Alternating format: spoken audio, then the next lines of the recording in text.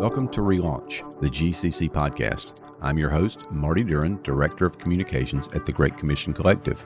We're a global network of churches joined together to plant churches and strengthen leaders. Joining me is the president of the Great Commission Collective, Dave Harvey, to begin a multi-episode conversation about relaunching vision and mission in a pandemic time. As churches and states and locales begin to open up and make decisions regarding regathering in different ways and at different speeds, what are some of the things that we need to think about? How do we look at ministry going forward? Dave Harvey joins me today, as well as GCC's own Brian White, to talk about some of these things as churches get together and look at ministry and mission coming out of the pandemic. And now, episode 3 of Relaunch.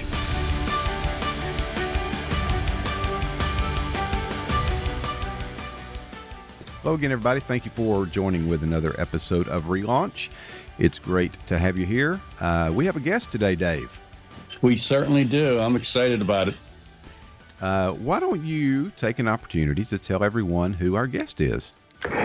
Yeah, Marty, Brian White does not need to be introduced to Great Commission Collective guys. I mean, this is a guy that is already very well known and deeply loved.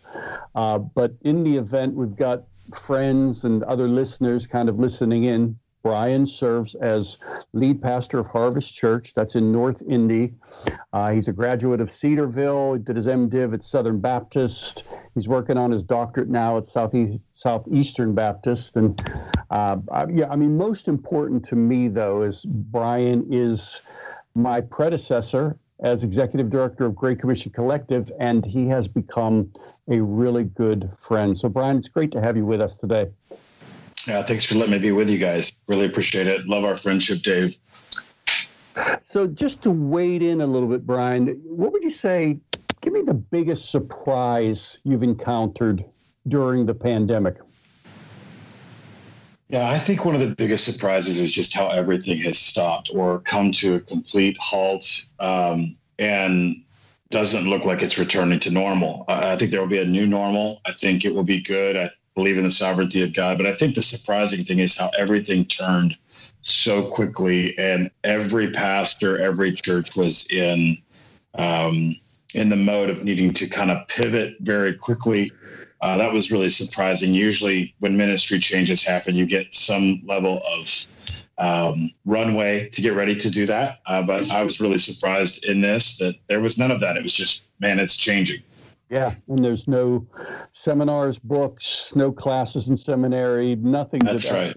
No playbook for how to lead through a pandemic. So everybody's kind of starting at the same place, which is really unusual.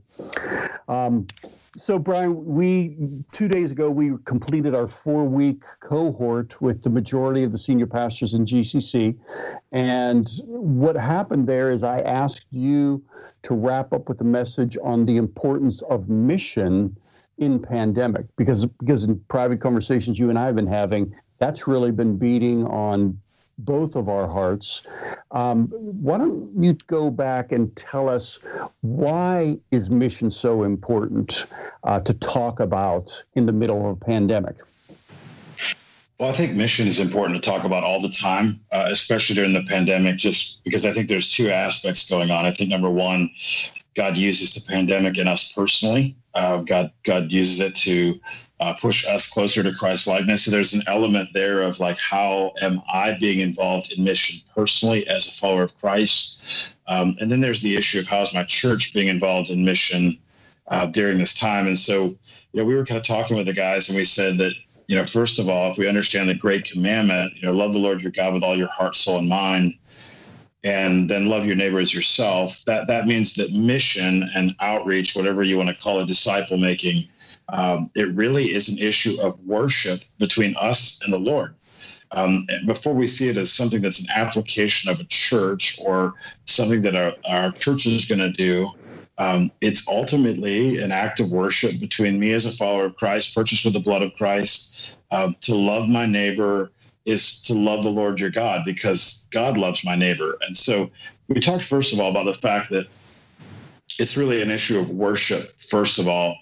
And second of all, we talked about the fact that it's an issue of raising up worshipers. And that should be on our heart and mind all the time. It's on the heart of God. God says in Malachi 1:11, my name will be great among the nations. and incense will rise to me. Literally, worship will rise to me from every place. And so if we're about the things that are on God's heart, it doesn't change in a pandemic.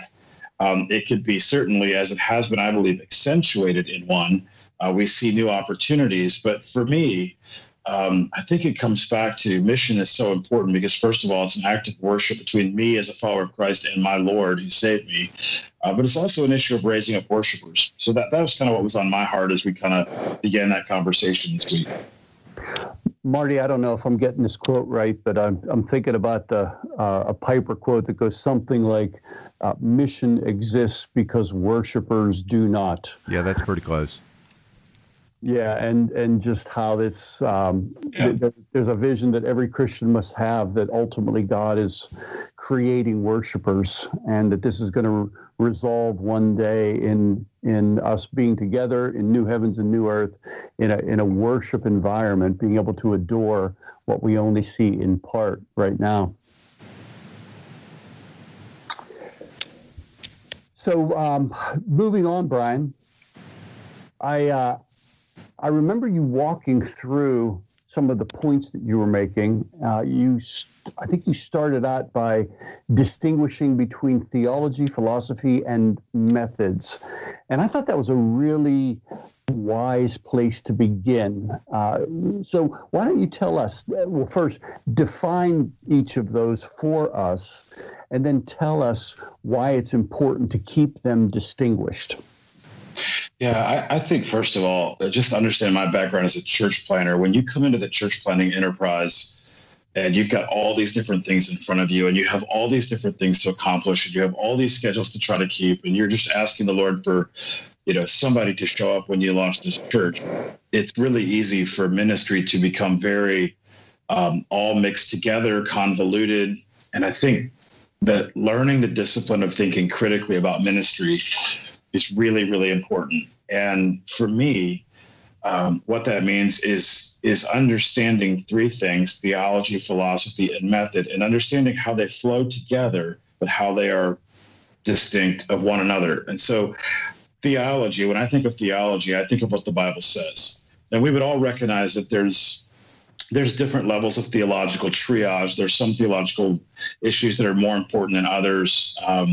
But theology is what the Bible says about something. And so that's what our churches are based on. And really, we shouldn't be moving around. We shouldn't be changing our opinions on that. The theology is what the theology is. So theology really is, what does the Bible say about something? For instance, we are called biblically, we are called theologically to go and make disciples. There's a theological truth there that we're called to. The philosophy of ministry, philosophy is really what we've come to believe and value about ministry in our setting. And so based on our theology, based on what the Bible says, we begin to think about what does that look like in the setting I'm in? And we begin to get values. We begin to have certain beliefs about it. We believe that we should be making disciples, but in our setting, it should look like this. And we feel like these are the values that have to happen. For instance, something like church planting. There's a lot of different ways to do church planting, but we at GCC, we believe in strategic church planting, doing it together.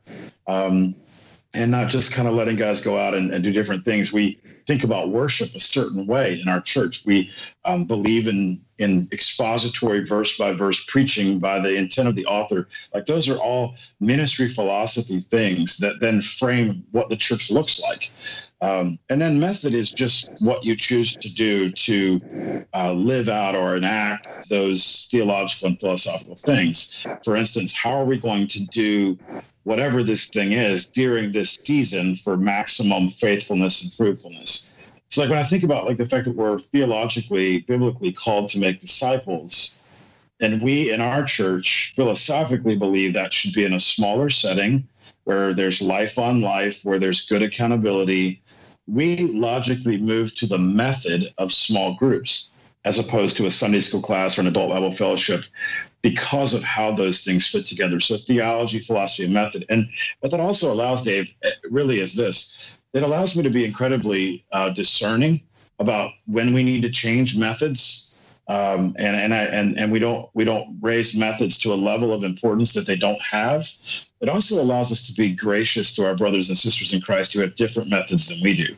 It really goes back to, hey, do you understand what the Bible says? Do you understand why you value and believe what you do in your setting? But then how are we going to be faithful and fruitful in this season of time? That's good. Yeah, that's very good. It kind of reminds me of Keller's book on Center Church, where he talks about how the crying need is that there's something missing between what he called the hardware, which you would call theology, the hardware of the church, theological foundation, and the software, which is the methods, the ministry practice. He says we need a middleware, and that middleware is what Keller calls a theological vision for ministry. Right. And that's what connects the hardware to the software, and it helps to bring vision for what we're going to do with our doctrine in a particular time and at a particular place.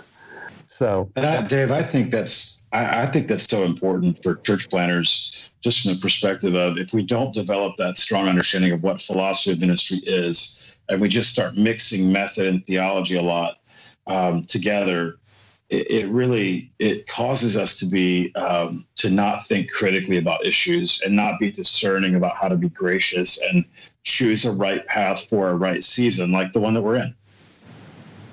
Yeah, absolutely.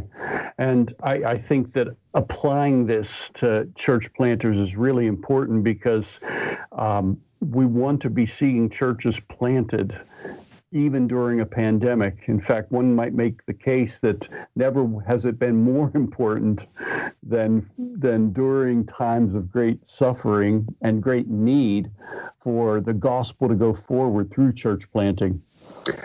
So one of the things that you talked about, Brian, was how mission is first local. I think this was under your thinking practically point, but you were saying we've got to think about mission, globally, regionally, but we first think about it locally, meaning the folks in your neighborhood, the folks in your community. I think you even told a story about cutting your neighbor's grass. I mean, just take us back to that and walk us through that point and share a couple of those illustrations.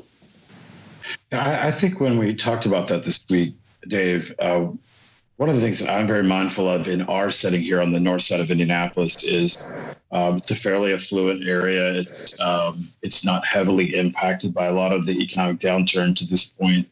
And a lot of churches are constantly choosing to go and do mission in downtown or 30, 45 minutes away to different socioeconomic groups. And I don't think there's anything wrong with that. I certainly don't want my comments to be cast that way. But I'm just really burdened for the people that live across the street from our church and the people that live on my street and that are of the same socioeconomic place that I am. And they are struggling with the same things that I am. And so we were talking on this past week about just considering who your neighbor is and defining that correctly. Make sure you define your audience. Make sure you know in this season and every season, who are you trying to reach?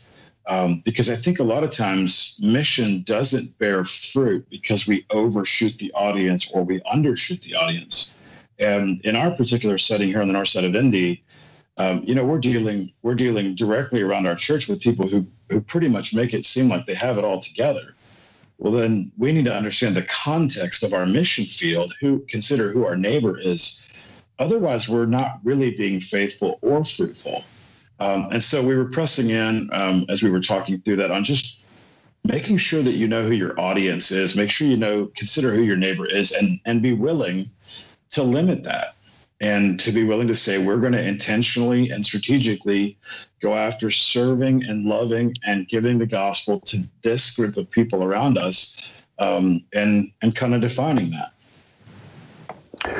Yeah, and it's not just about, growing one's church through outreach. It's about seeing the gospel go forward and seeing Jesus magnified and seeing people converted. Because I think there are people that live far away from their church, even pastors who don't necessarily live in the community, and they get where their church is located. And so they think, well, yeah, but I don't live there, so I don't know why I would reach out, because I can't really invite them to church, or people that drive away further or drive from further away. And I'm just thinking, yeah, I mean, this isn't first about church growth. This is first about seeing people won to Christ. I think that's really important, and I think a lot of people will not define an audience as closely around the church because they may misunderstand or misinterpret that all you want them to do is come to church. If we were faithful to give the gospel to our neighbors and see a massive revival in our cities, our churches could not hold them. We would be forced in the best way possible to have to plant new churches. And so part of being about God's kingdom is to not continue to prioritize my little K kingdom in my mind. We're not sharing the gospel to get people to come to our church. Just like I don't want people to invite people to our church because they don't want to share the gospel. Like, we share the gospel because we want people to know the Lord Jesus Christ and to respond to him. And where there are more followers of Christ, there should be churches planted and raised up. It doesn't necessarily mean they have to come to my church. Yeah, one of the things I love about what God is doing in GCC is, we have our 7 values: gospel integrity, relational connection, intentional care, deliberate collaboration, contextual application, healthy plurality. But the last one is kingdom focus. And there's just a recognition that the gospel is bigger than us. The church is bigger than us, that we're not simply about expanding our thing, but we want to learn from and contribute to the broader body of Christ. Right, I agree with that. I'm so thankful to be part of a group of brothers and a group of churches that actually are saying that as a value. We value pushing ministry away and letting the fruitfulness be where God puts it. I love being part of that. So, Brian, you talked about thinking strategically, and that as pastors are thinking strategically, that's going to involve thinking about resetting. You used the word reset. Well, what does that mean? Yeah, I think when you talk about kind of like this season is an incredible opportunity. Like I don't see this. Obviously, there's a lot of change, and I'm a guy who likes change, so I have to kind of couch my comments in that. But I think there's a great opportunity to review what we're doing and then reset. And when we talk about resetting, we talk about this, like how does this season help us reset the rhythms of gospel demonstration and proclamation in our community? In other words, we may have been doing it one way and seeing a certain amount of fruitfulness, but how has this pandemic and the way life is changing require us to learn some new muscle movement, so to speak, spiritually, about how to demonstrate the gospel and proclaim it? I think it would be short-sighted to think that it's just going to look the exact same. It's not going to go back to the same normal. What great opportunities are now in front of us to demonstrate the gospel and its grip on our life in new ways so that we can proclaim it more openly and see more fruit. So I think that resetting is looking for those new rhythms, but I also think, just in thinking practically, in what new ways will we engage the culture around us? In what new ways are we going to have opportunities to build new relationships so that we can demonstrate and proclaim the gospel? I just think if we're not taking the time to review what we're doing and reset, you and Dave, you and I have talked about this several times. I think sometimes we stop at, well, if I just do what the Bible says on this, I'll be faithful, I'll be faithful, I'll be faithful. And we don't consider that fruitfulness comes out of faithfulness. We have to understand our audience and who we're going to. And this is just a great opportunity to do that so that we are both faithful and fruitful. Hey, Brian, I want to jump in for just a second since we're talking about resetting. What are the challenges that pastors are going to face and elders are going to face who have been thinking through, praying through, attending cohorts, reading, trying to make the best decisions that they can to lead many times churches whose primary goal is to get back to church. So the DNA of the church is what they want to recover, the comfort of what they know, while the pastors are looking at ways to reset, consider, plan, and their elders are on board, and everyone is praying in that in leadership. But churches often are just, the members are like, I just can't wait to get back to church. And their desire is to go back to the normalcy, the comfort, which isn't necessarily wrong, but it certainly does work against strategic moves that would make us more missional. How can pastors address some of those issues? Yeah, I think, well, first of all, if we've been in cohorts and we've been reading, we're trying to take a massive amount of information and distill it down into what am I going to do when the doors reopen? And I think we've all been doing that. I think we're all trying to learn. I see maybe a couple of principles here. First of all, we're called to be shepherds, which means we want to shepherd people who are fearful or who are struggling with the change, and that's producing in them the desire to get back to the normal. I heard someone say one time, it's not so much that people fear change, they fear loss. Mm-hmm. And there's a fear of losing what we had. And so part of being a shepherd is to love the sheep, to assure the sheep, to be in a relationship with them. That's all super important, regardless of how it all comes back. But I also think a principle of shepherding is making sure the sheep get to the green grass. And part of the job of a shepherd is to realize, okay, wait a minute, we all need to move to this part of the field to get the green grass. And that's where the theology, philosophy method has actually been really helpful in our setting. Because when I feel like we've had seasons where we have to move, maybe there's plenty of grass still left around where we are. We could just keep doing it the same way we're doing it for a while. But there's an opportunity here to press into something new, and we need to kind of move the flock towards that new green grass. We just simply had to say, let's go back to what does the Bible say? Let's go back to what we've come to believe and what we've come to value in our settings. Let's review all those things together. It's bringing them along. And then it's saying, in this season, we feel like this is what's best. There's a shepherding aspect that if you force it, if you just come out and you're like, this is our 5-step plan, and you don't think about that shepherding, that the sheep have to be shepherded, they have to be led, and it takes time. If you force that, it's going to be very difficult. But this is part of what God called us to as elders, as pastors, as shepherds, to make sure that we care for the sheep, but also make sure that we're moving them to the right places of the field, to the green grass of the ministry God calls us to. That's good. One principle of leadership that I think comes into play and is well illustrated in the pandemic is that crisis reveals weaknesses.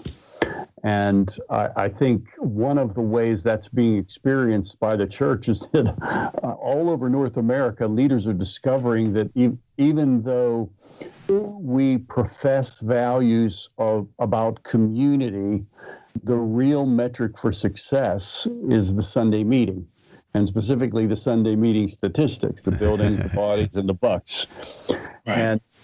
And so this pandemic, if crisis reveals weaknesses, it also creates opportunities, and this pandemic creates an opportunity because every church in North America, every church in the world gets the opportunity to now kind of leverage this crisis to do exactly what you were saying, to reset, start thinking about resetting now. Everyone knows we're coming back to something that's going to be changed. Things are going to be dramatically different.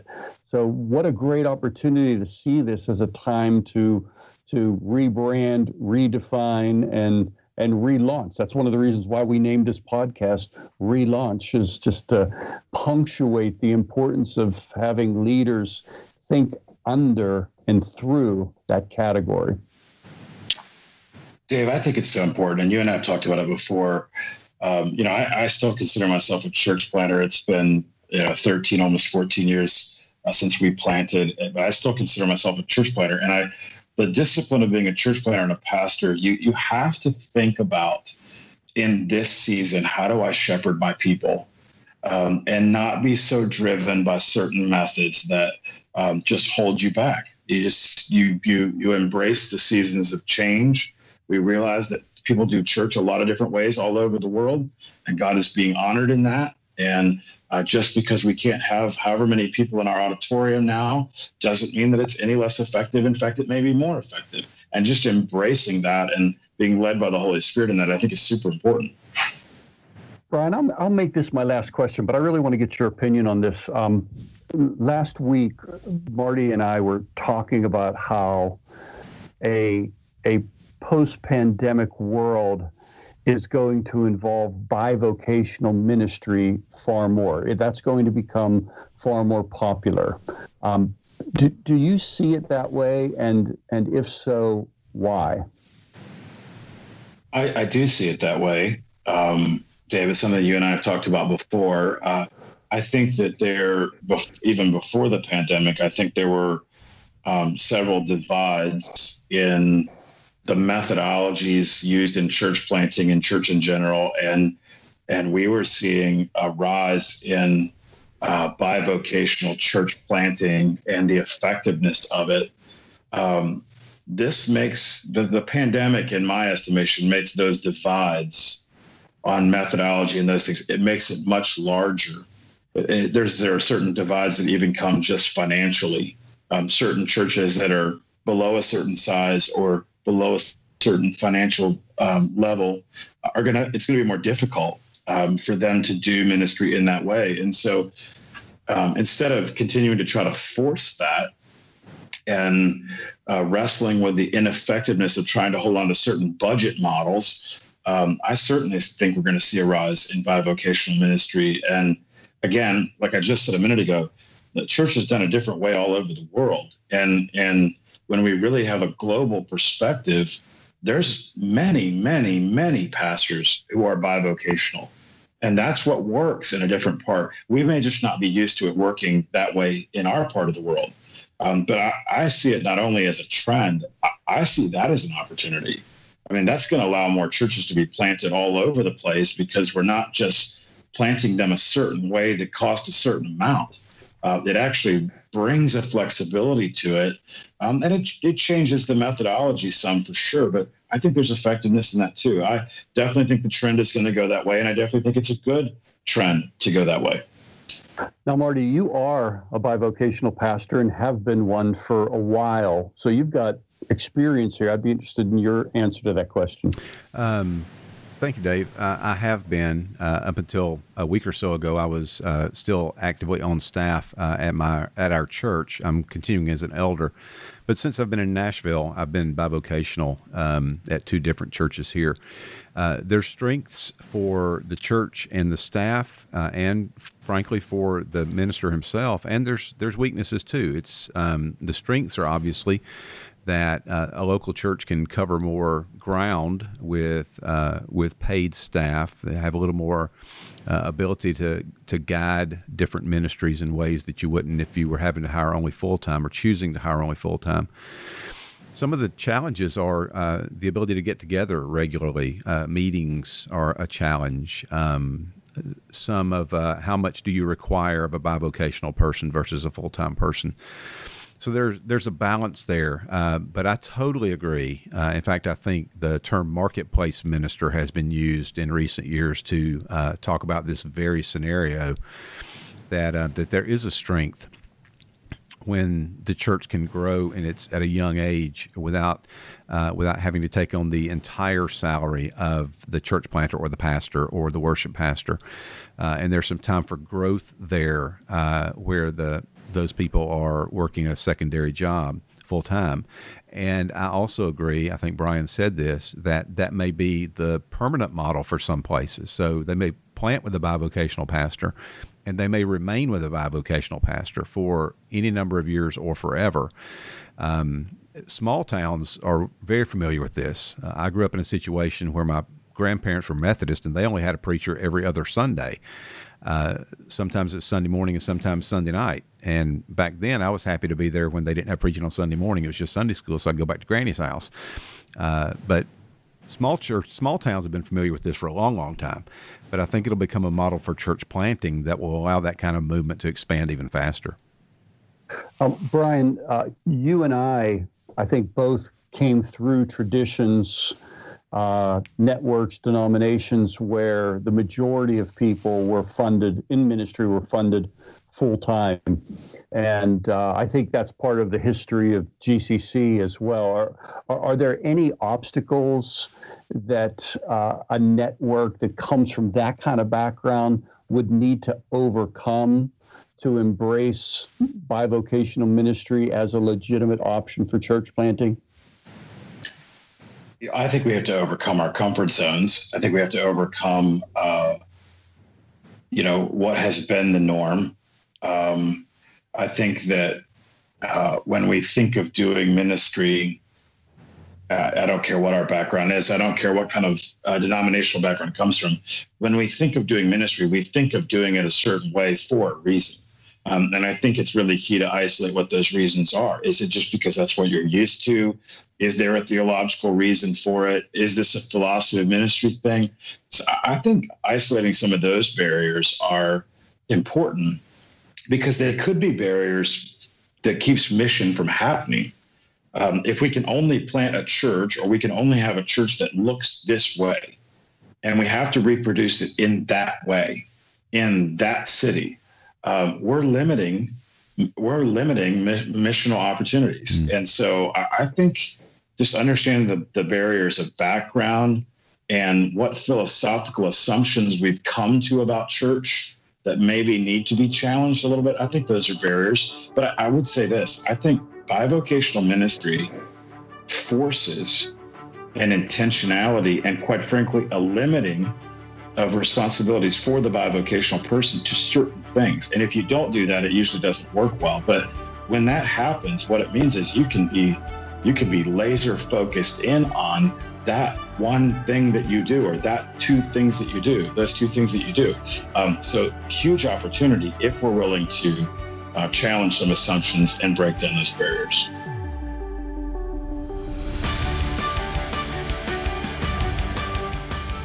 Thank you for listening to Relaunch, the GCC podcast. Be sure to subscribe in the podcast app of your choice, and if you have a moment, rate and review at your app and recommend to your friends. If you haven't visited our website, it's gccollective.org. You can find us on Twitter at the GC Collective, Instagram at Great Commission Collective, and you can easily find our Facebook page by searching there. Until next episode, on behalf of Dave Harvey and the entire GCC team, I'm Marty Durant.